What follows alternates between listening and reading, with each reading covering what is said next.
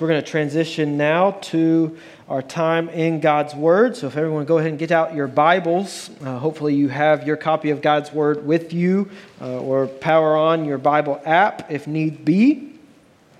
But if you'll go ahead and turn to 2 Samuel 7, we're kind of having to shift gears this morning. We're tracking along in our Well-Lit Path of Truth Bible series, walking through the Bible in conjunction with our Bible reading plan. And then we hit the Easter season, and so we had some intentional focus there on the resurrection. And now we're transitioning back to being in line with our Bible reading plan.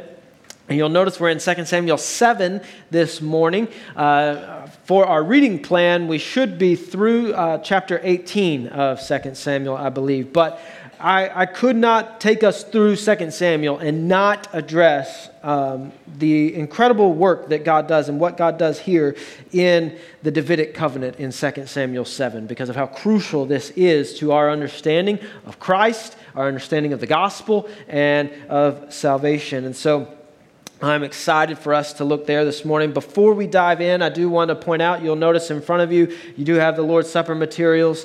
It'll become pretty evident, I hope, as to why we're taking the Lord's Supper this morning in conjunction with this sermon. So we'll be taking the Lord's Supper at the end of this morning's sermon. Please make sure you've got enough Lord's Supper materials there for you and those around you. Now, I can tell you, I remember vividly, it's funny sometimes how different conversations from your childhood, different events stick out in particular. And I can vividly remember this conversation with my best friend in elementary school. His name's David Dennis. He's a musician in Austin now. And I had this conversation with him, and that there was no possible way that he could have as much money as he said he did.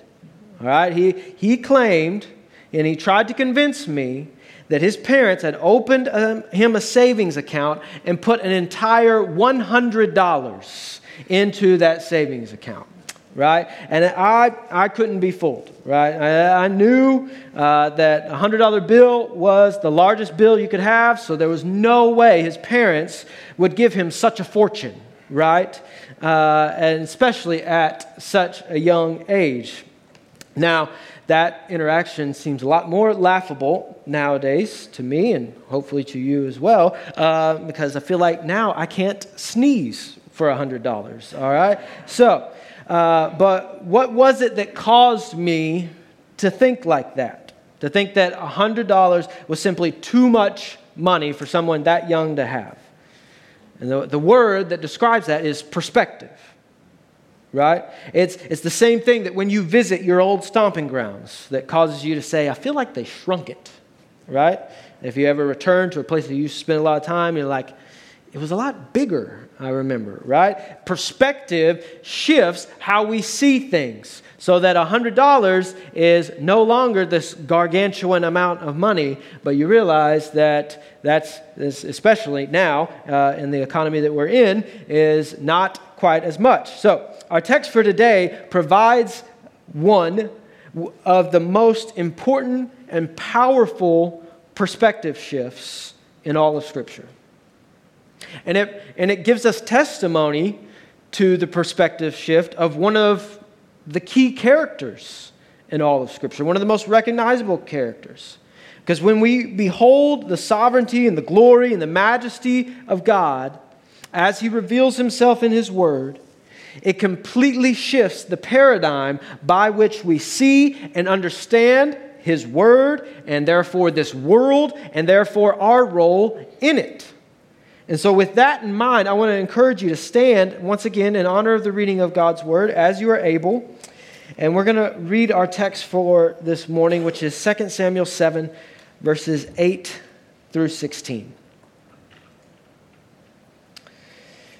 Now, therefore, thus you shall say to my servant David, thus says the Lord of hosts, I took you from the pasture, from following the sheep, that you should be prince over my people, Israel. And I have been with you wherever you went, and have cut off all your enemies before you. And I will make for you a great name, like the name of the great ones of the earth. And I will appoint a place for my people Israel, and will plant them so that they may dwell in their own place and be disturbed no more. And violent men shall afflict them no more, as formerly, from the time that I appointed judges over my people Israel. And I will give you rest from all your enemies. Moreover, the Lord declares to you that the Lord will make you a house. When your days are fulfilled and you lie down with your fathers, I will rise up your offspring after you, who shall come from your body, and I will establish his kingdom. He shall build a house for my name, and I will establish the throne of his kingdom forever. I will be to him a father, and he shall be to me a son. When he commits iniquity, I will discipline him with the rod of men, with the stripes of the sons of men. But my steadfast love will not depart from him, as I took it from Saul, whom I put away from before you. And your house and your kingdom shall be made sure forever before me. Your throne shall be established forever. In accordance with all these words, in accordance with all this vision, Nathan spoke to David. This is the word of God. Let's pray, church. God, as we come before your word to examine and analyze and unpack such a weighty and important text in Scripture, I pray that you would illuminate our understanding, that you would bless us with that illumination through the work of your Spirit and working through your word.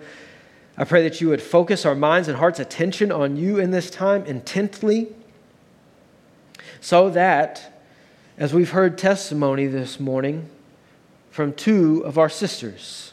One who bore testimony of her own coming to faith and realization of your goodness. And then another of testimony of how you are making your glory known around the world. I pray that you would help us to see your providential working of redemption history, to make your name known, to draw to yourself your people, that we may glorify your name for eternity through the work of Christ on the cross. And I pray that you would help that understanding move our feet in obedience and help us not to live the same, having that understanding. And may we not read your word the same. And we pray all of this in Jesus' name. Amen. You may be seated, church. So, in the context of 2 Samuel 7 is something really remarkable when you think about it. So if you've been reading along in our Bible reading, you know kind of the events leading up to this. You also should know at this point the events on the other side of this. But David has just reached the climax of his time as God's anointed. So after years of running from Saul, he's officially made king. And then after being made king, he proceeds to defeat the Philistines, a feat which Saul could not ever officially accomplish. And he does so at the command and the power of the Lord. Then David returns the Ark of the Covenant back to its rightful place in Jerusalem, after dancing it naked into the city at the behest of his wife.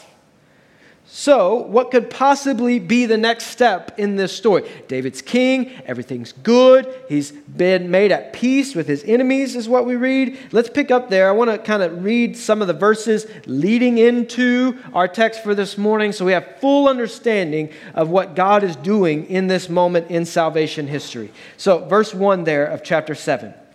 Now when the king lived in his house, and the Lord had given him rest from all his surrounding enemies, the king said to Nathan the prophet, "See, now I dwell in a house of cedar, but the ark of God dwells in a tent." So remember, he's just danced naked into the city, bringing the ark into the city out of joy and celebration for what God has done.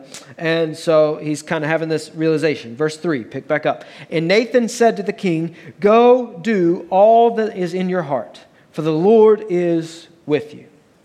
Now, at first reading, you may ask yourself, as I've asked myself many times before, why would the Lord be displeased with David's sentiments here? Because that's what we're about to read, is that the Lord is not pleased with what David expresses in this moment.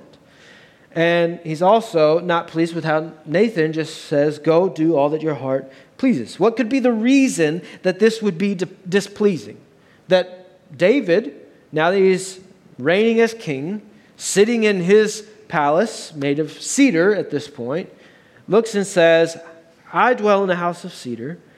How is it that I dwell here, but the ark of God dwells in a tent? So this dancing into the city, celebrating the ark is obviously fresh on his mind.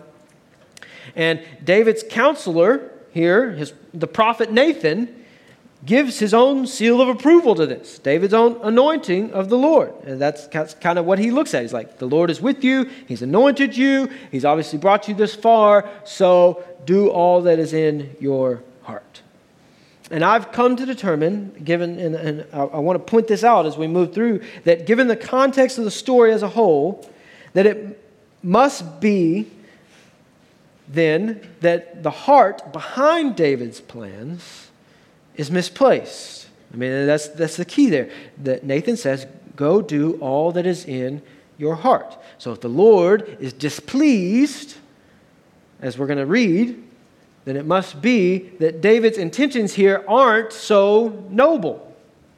Right? At first reading, it seems like he sees his house cedar. He wants to put the ark in a house for the Lord, and he wants to build the Lord a house. And so Nathan says, go do all that your heart pleases. What we see here is this is somewhat of a prideful and puffed up attempt to continue all the good things happening in his own life. That he has come to this point and he's resting high on his throne, and he says, next thing I need to do, he has no enemies to defeat.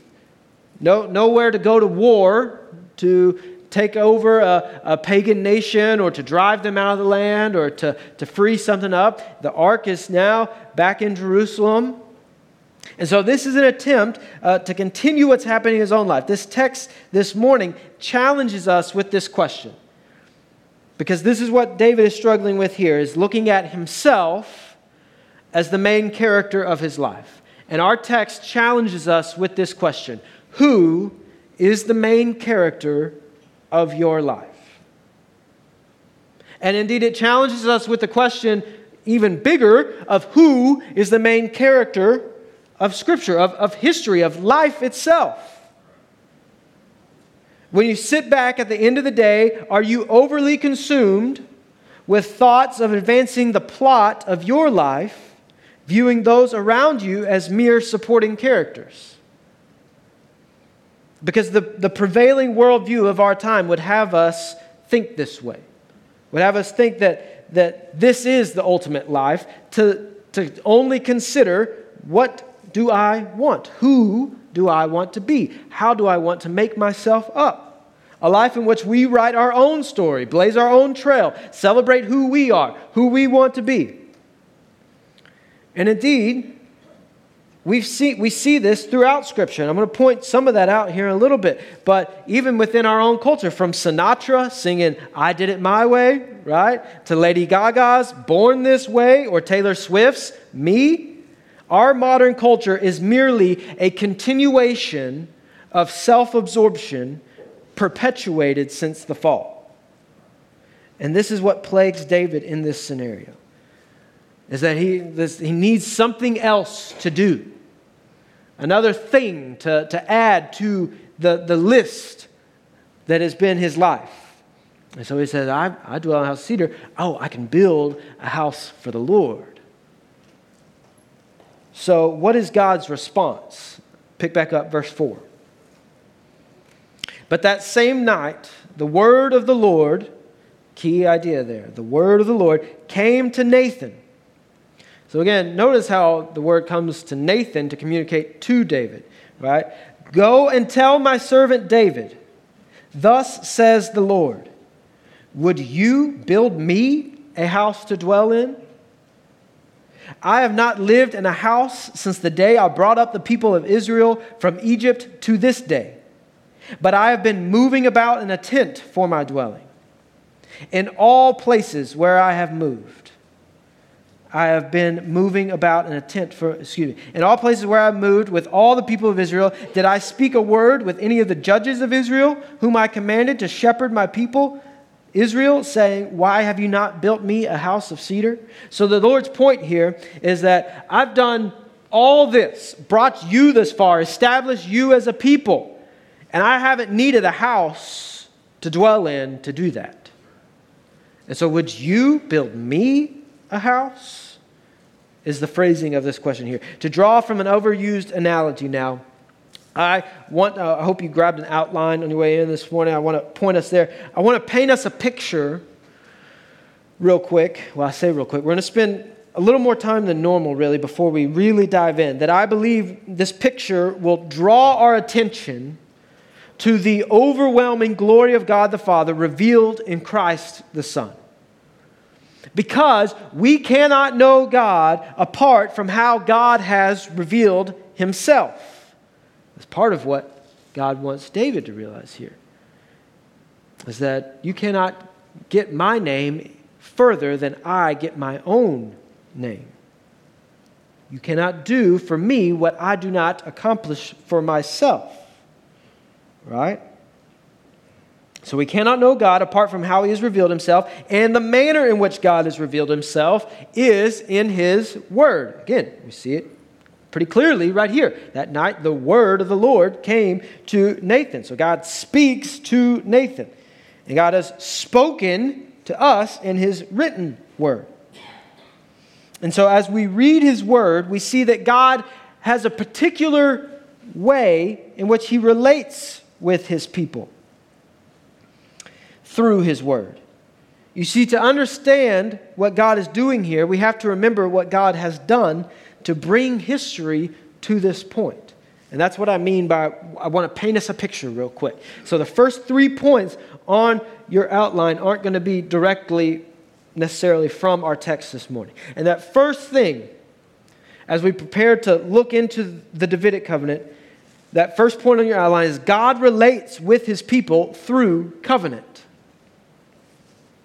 Now, I want us to understand and give us a mini history lesson here, because covenants are not exclusive to the Bible. All right? When we look at cultures and peoples across the ancient Near East, we see that covenants were commonplace among many different factions, pagan cultures, different kings, armies, all that such. A covenant, in its simplest form, is an agreement, a partnership. When you boil it down, that's what a covenant is. So throughout ancient cultures, we see covenants in all forms, in all shapes and sizes. Covenants between nations that would agree not to war with each other as long as one did this and the other did this. Families, tribes, covenants between people and their pagan deities. So we'll agree to do such and such, and in return, we ask, O rain God, that you provide and make sure that we have no drought so that we can have crops, right? So what do we make of this when we consider biblical covenants?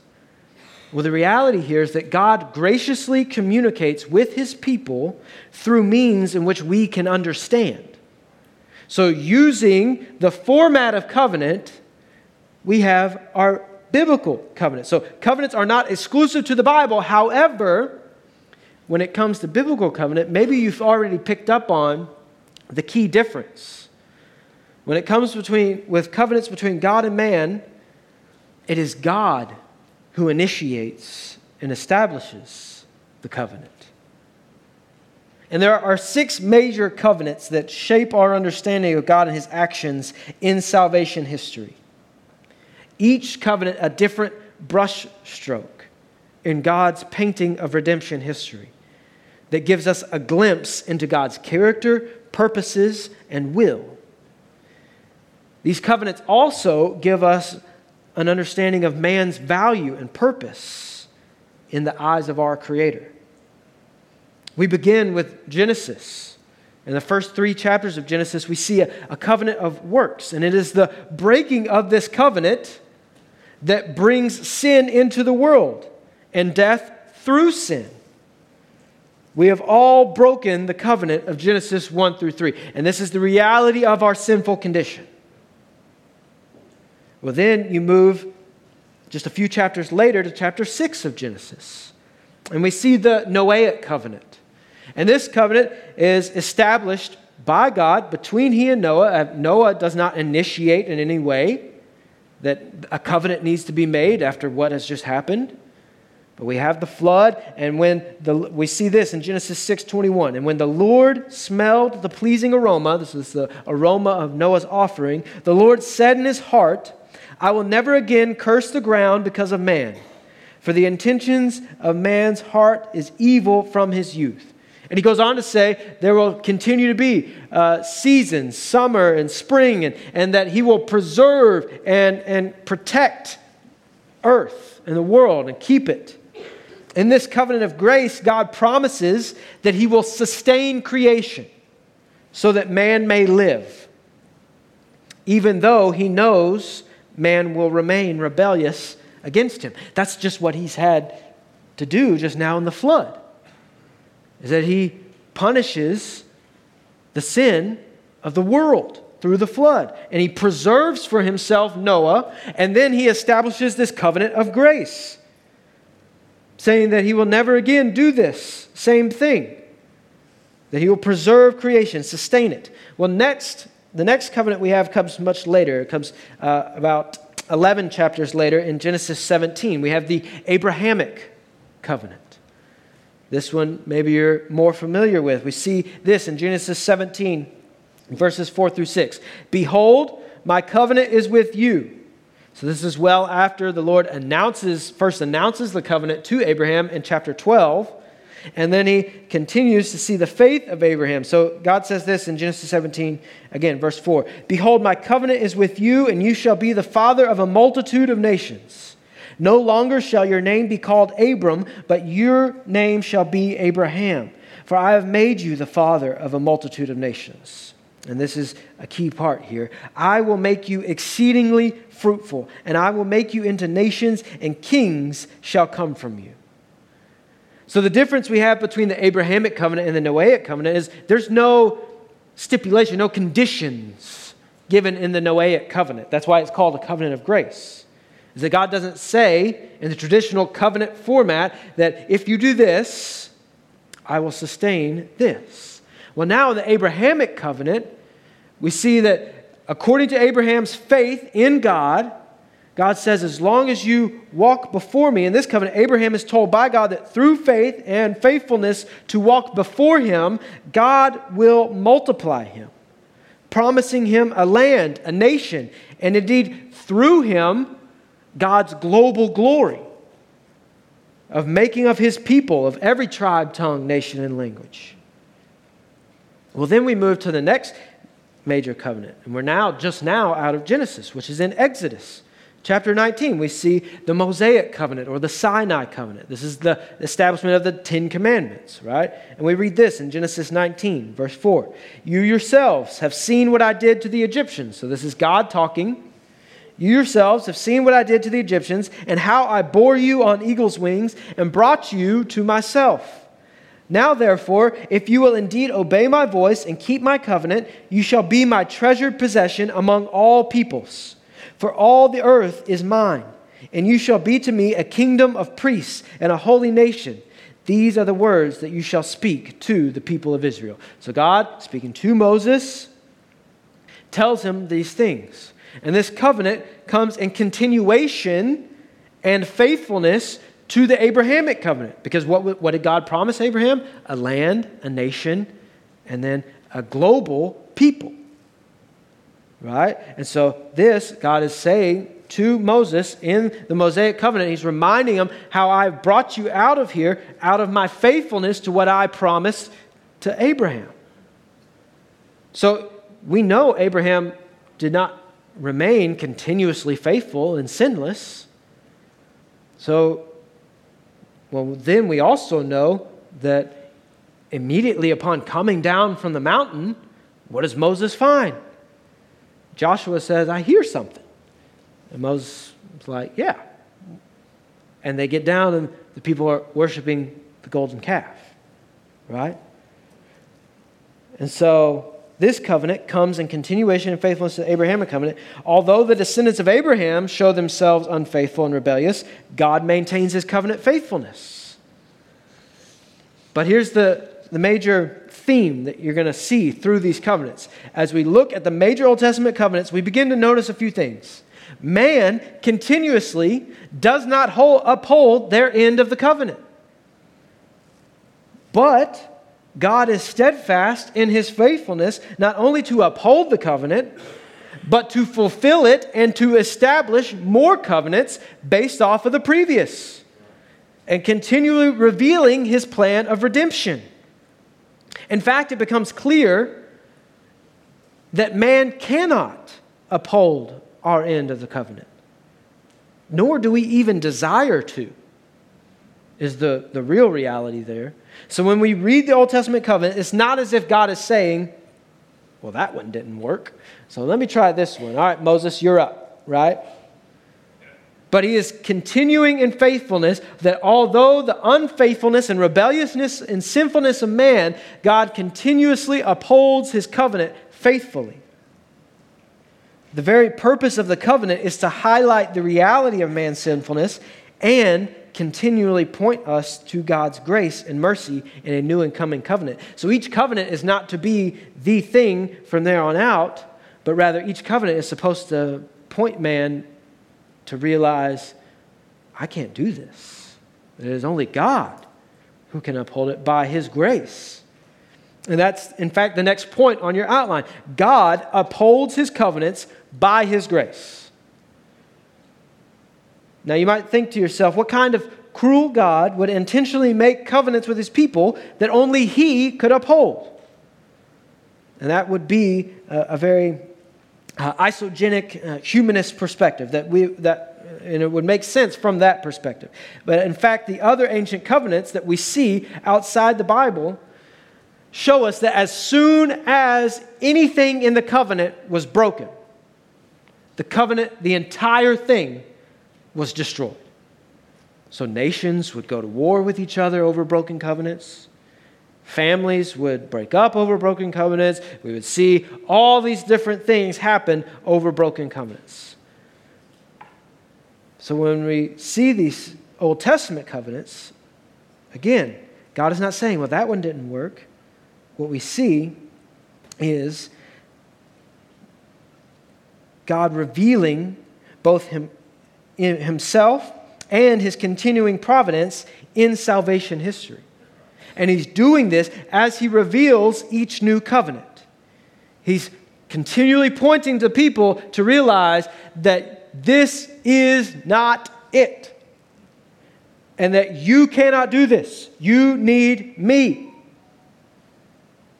And so he's continuing to reveal himself and his providence through salvation history. And when we realize that the covenants, God's law, are supposed to do just that, it transforms how we look at these covenants being fulfilled throughout Scripture. So God's word exposes the sinfulness of man, reveals the holiness of God, and points man to his redemptive purposes. And we see this time and again through the covenants. God's people directly breaking their covenant obligations, in which God would be justified in destroying the covenant and doing away with the people. But God upholds his covenant obligations, not according to anything that people do or have done, but according to his grace. So we see the people worship other gods, fulfill their own desires, and then therefore they're sent into exile, into judgment, and given over to their own desires. But in the midst of this rebellion, God continues to show grace. In fact, he tells the people through his prophets that he will one day provide one who will uphold the covenants and redeem for himself a people for his own possession. And so the next point there on your outline is that God's covenants lay out his redemptive blueprint. And this is a big one.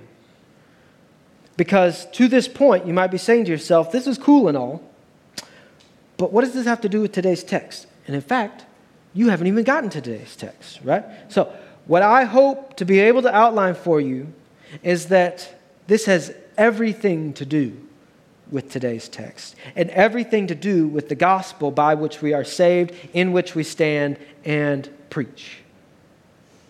is that understanding the covenants and God's pattern and purposes throughout redemptive history inform our understanding of the gospel. What I want us to see is that as God's word unfolds, what we find are not a bunch of disjointed stories that simply give us good morals and life lessons and guidance, not a bunch of allegories to read ourselves into. Rather, what we see is a long arc of God's providential working to communicate His redemptive purposes to and through His people, that His glory may be made known across all creation. So, pick back up with today's text in verse 8. Now, therefore, thus you shall say to my servant David. Again, God speaking to Nathan, that he may communicate this to David. Thus says the Lord of hosts. We frequently highlight the importance of understanding the different names, different references and titles of God. Again, Lord of hosts means the Lord of heaven's armies. And how these frame what God wants the listener to understand. So here he wants David to know, thus says the Lord of hosts. Like you led the armies of Israel to defeat the Philistines, that's awesome. I am the Lord of hosts, right? So, I took you from the pasture, right? You were a shepherd boy sleeping with the sheep, having to do daily chores and run off after sheep that had gotten stuck or run away, having to fend off lions, all these kinds of things. I took you from the pasture, from following sheep, that you should be prince over my people, Israel. So don't forget whose people they are. And I have been with you wherever you went, and have cut off all your enemies from before you. And I will make for you, so who's going to make it? God. I will make for you a great name, like the name of the great ones of the earth. So we're going to pause right there. The Lord does here a simple outline of David's life, only hitting just a few bullet points. But in these points, God points out His providential hand in all of it and reveals the purpose He has chosen David to serve in God's plan of redemption. God clearly wants to remind David that the reason he is sitting comfortably on the throne is not because of his own ability to evade Saul, his ability to lead armies to defeat the Philistines, but that it has been God at work all along to bring him to this point. Not for the purpose of building him a house of cedar, a man-made kingdom, as if he needed one, but to serve that is God's providential purposes. And the next thing on your outline there is that the Lord's actions in our life always serve the purpose of His glory. We are all too often caught up in pleading and seeking God's direction and action in our life solely based on what we can see from our vantage point and how it will affect our comfort. So our prayers are consumed with pleas for God to do this and that without any consideration, any acknowledgement, or petition for God's glory to be the end goal. So if you want God to move in your life and do things that you want to see need be done, consider His glory and seek His will no matter what. And then you will find yourself satisfied not in Him fulfilling the desires of your flesh, but in Him fulfilling the desires of the heart which He has redeemed within you. In fact, as we continue reading, God wants David to know that he has been providentially orchestrating his life not for himself alone. Because again, that's David sitting high on the throne right here, like, I know what I'll do. I'll build God a house of cedar. And God was like, I took you from the pasture. So what God wants David to know is that he's been providentially orchestrating his life, not for himself alone, but for the community of faith and for his plan of redemptive history. Pick back up verse 10. And I will appoint a place for my people Israel, and will plant them so that they may dwell in their own place and be disturbed no more. And violent men shall afflict them no more as formerly, from the time that I appointed judges over my people Israel. And I will give you rest from all your enemies. Moreover, the Lord declares to you that the Lord will make you a house. There's a purposeful choice of words there by the Lord. Here, the Lord further clarifies his ongoing future work in and through David. What he is doing is not just for David and his line, but that through David's line, he is preparing for himself a unified people that will worship him in spirit and in truth, who will have no fear of enemies, nor desire for other rulers. Instead, he will unify them for eternity under the house of David. So, David wants to build the Lord a literal physical house, and the Lord says, no, you don't get to build me a house. I am going to build you up a house, and not a physical house, but a lineage. And it's not going to be for your own glorification, but mine. And that's the next point there on your outlines, as God is unifying his people here. God is glorified through the unification of his people under his lordship. So as the people are in a state of celebrating David, and David here is kind of getting in a state of celebrating himself, the Lord says, you don't get to build me a house. I build you a house that through that you may glorify me and unify my people. Moreover, what we see is that the Lord is going to make for David and his people, again, a house. And this is where it gets good. This term house is not in reference to, again, a physical dwelling, but a family lineage. This is the same idea that we see in Joshua, as for me and my house, we shall serve the Lord, right? So as for me and my family line, we will serve the Lord. So what God has told David is that he will not be allowed to build God a house as though he needed such, but rather the Lord will build David a house, not of stone or wood, but a dynastic structure which will stand for eternity. And so, we read things like Jeremiah chapter 31, verse 33. For this is the covenant that I will make with the house of Israel after those days, declares the Lord. I will put my law within them, and I will write it on their hearts, and I will be their God, and they shall be my people. Again, each covenant continuously points to the next. So pick back up in verse 12. When your days are fulfilled, so in other words, your days are numbered, David. And when they're fulfilled, and you lie down with your fathers, guess what? My work continues. I will raise up your offspring after you, who shall come from your body, and I will establish his kingdom. He shall build a house for my name, and I will establish the throne of his kingdom forever. I will be to him a father, and he shall be to me a son. When he commits iniquity, I will discipline him with the rod of men, with the stripes of the sons of men. But my steadfast love will not depart from him, as I took it from Saul, whom I put away from before you. And your house and your kingdom shall be made sure forever before me. Your throne shall be established forever. So the initial fulfillment of this covenant finds itself in Solomon, as that's David's next born. The interesting part about that, which I can't even get to in this sermon, is Solomon's mom is, of course, who? Exactly. Solomon's mom comes from the sinful relationship that we see established between David and Bathsheba. Now, the first child that they have through that sinful relationship passes away in judgment. But from that relationship also comes Solomon.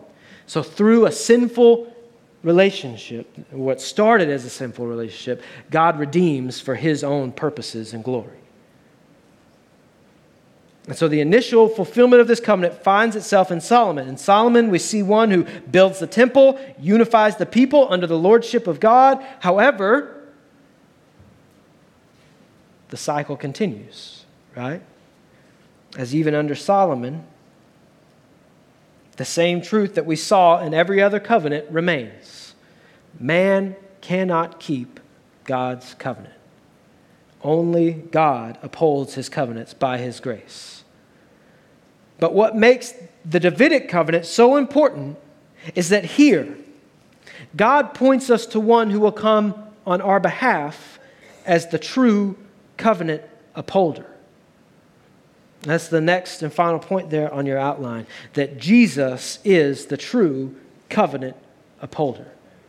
So as we are pointed to the new covenant in Jeremiah, and as we see here, God tells David, I will build a house and establish your kingdom before me forever. What does Jesus say to the religious rulers? Destroy this house and I will build it back up again. So that his house is not one of stone or cedar, but the church. Maybe you've wondered to yourself before, what's the big deal with David? Right? Have you ever wondered that? Like, we know thoroughly of his sin with Bathsheba. It's one of the more popular stories of David. We know of his killing Goliath. He's such a popular figure in the Bible, but maybe you wonder yourself, why?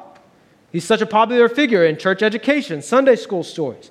David, right? If I were to take up a poll from everyone here and simply ask, what are the top 5 reasons David is so important? I'd probably get a lot of answers like he killed Goliath, he was God's anointed, defeated the Philistines, returned the ark, from him came Solomon, right? And none of that encaptures the big picture idea here, which is that Jesus is the true and better king from the house of David. If you want to know why David is mentioned everywhere in our New Testament, if you've wondered to yourself, why is David so important? Here's the thing. It has nothing to do with him and everything to do with Jesus. The purpose of David's story is not for us to ponder, what are the Goliaths in my life? It's not for us to ponder our own place in the story. How am I like David? How is this life comparable? And what are the good virtues and the morals and the things that I can pull from this story and apply to my own life? When we read the Bible, we too often focus on the personality over the providence. The importance of David is not the personality, but what God providentially does through David to bring about his plan of salvation. And let this change how you read your Bible. David is not the main character in his own story. Jesus is. We see this in Psalm 89, verses 26 through 29. It memorializes in this psalm how the community of faith felt about this covenant between God and David. He shall cry to me, you are my Father, my God, and the rock of my salvation. And I will make him the firstborn. Sound familiar? The highest of the kings of the earth. My steadfast love I will keep for him forever, and my covenant will stand firm for him. I will establish his offspring forever, and his throne as the days of the heavens. Or how about this? Turn to Acts chapter 13. This is just too good. Acts chapter 13.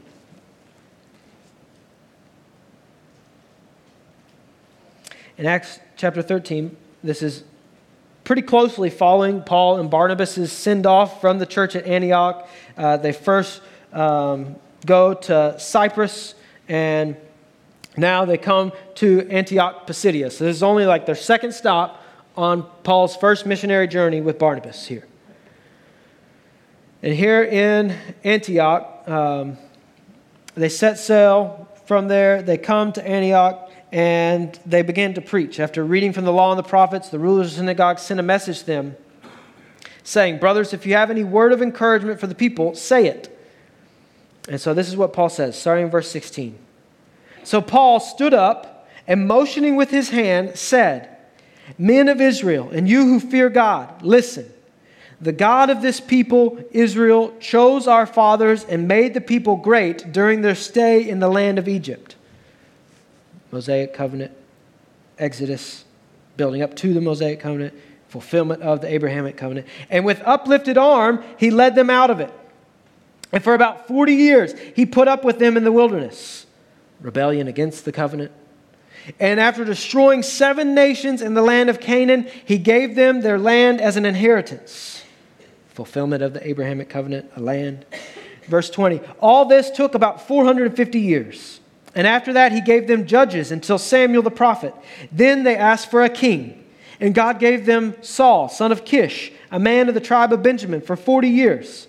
And when he had removed him, so it's God that removed Saul, he raised up David to be their king, of whom he testified and said, I have found in David the son of Jesse, a man after my heart, who will do all my will. Verse 23, of this man's offspring, God has brought to Israel a Savior, Jesus, as he promised. Before his coming, John had proclaimed a baptism of repentance to all people of Israel. And as John was finishing his course, he said, what do you suppose that I am? I am not he, no. But behold, after me one is coming, the sandals of whose feet I am not worthy to untie. Brothers, sons of the family of Abraham, and those among you who fear God, to us has been sent this message of salvation. And so this, friends, is why when I hear teachers, I say that loosely, like Andy Stanley, making statements like we need to unhitch ourselves from the Old Testament, I can't help but shudder at the thought of people following that unlit path of darkness. Because without the Old Testament, we don't know Jesus as the Christ. The Old Testament is how we understand the good news of the New Testament. The Old Covenant points us to the New Covenant. That's why we have 2 testaments, Old and New. And by the same token, the New Testament informs our understanding of the Old. And this is why Matthew begins his gospel with a detailed genealogy of Jesus going all the way back to Abraham, to show God's covenant faithfulness in Christ. This is why John's gospel begins with the beginning. In the beginning was the Word was with God, and the Word was God. All of it pointing to the new covenant fulfilled in Jesus. In the old covenant, Moses goes up the mountain to receive the Word. In the new covenant, the Word becomes flesh and dwells among us. And I want to point you, turn back, if you turn there to Acts, go back to 2 Samuel, our text for today. I want you to see David's response after Nathan goes and communicates all this, because it's remarkable. So Nathan speaks all of this to David. Pick back up in verse 18. 2 Samuel 7, verse 18. Then King David went in and sat before the Lord and said, "Who am I, O Lord God? And what is my house that you have brought me thus far?" Now pause right there. So David looks back on his life, bringing him from being a shepherd boy to being in the king's court, slaying Goliath, being anointed king, fleeing Saul, delivering him from Saul, bringing him to the throne, defeating the Philistines, bringing the ark back. David looks at all of that and says this, verse 19. "And yet this was a small thing in your eyes, O Lord God. You have spoken also of your servant's house for a great while to come, and this is instruction for mankind, O Lord God." So David now has perspective, because he realizes that everything that God has done in his life has not been about him and building up his own kingdom, but now he realizes that he is but a small part of God's greater plan of salvation history from the beginning, to bring about his providential purposes through David. And so David says that this was a small thing. My life, all that you've done, that was small. So all the things that we would think of that would be important about David, David looks at his own life and says, that's but a small thing when compared to this. O Lord God, you have spoken also of your servant's house for a great while to come. So now he has, I don't fully understand. I see now in part what you're doing through me. But you've spoken of your servant's house for a great while to come. And this is instruction for who? Mankind. So he realizes that God is doing something here that is way bigger than just his own house or his own people. I want to close with this thought before we move to our time of Lord's Supper. If you have a child in the nursery, if you want to go ahead and go get them so that our nursery workers can join us for the Lord's Supper. In 2 Timothy chapter 2, 2 Timothy chapter 2, one of Paul's final correspondences with Timothy, whom he referred to as a beloved son in the gospel. Paul says this to Timothy: remember Jesus Christ, risen from the dead, Son of David, as preached in my gospel. One of the last things that he says to Timothy is to remember Jesus and remember him in his resurrection and as the one from the line of David whom God provided, as the one true covenant upholder. And that is in him that we have the covenant benefits. The rights of the firstborn are passed on to us through the true firstborn, Christ. And this is the gospel, that he is the one, risen from the dead, Son of David.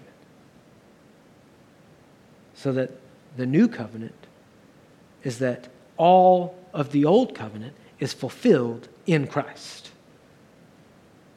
And that he is the one true King reigning from the line of David.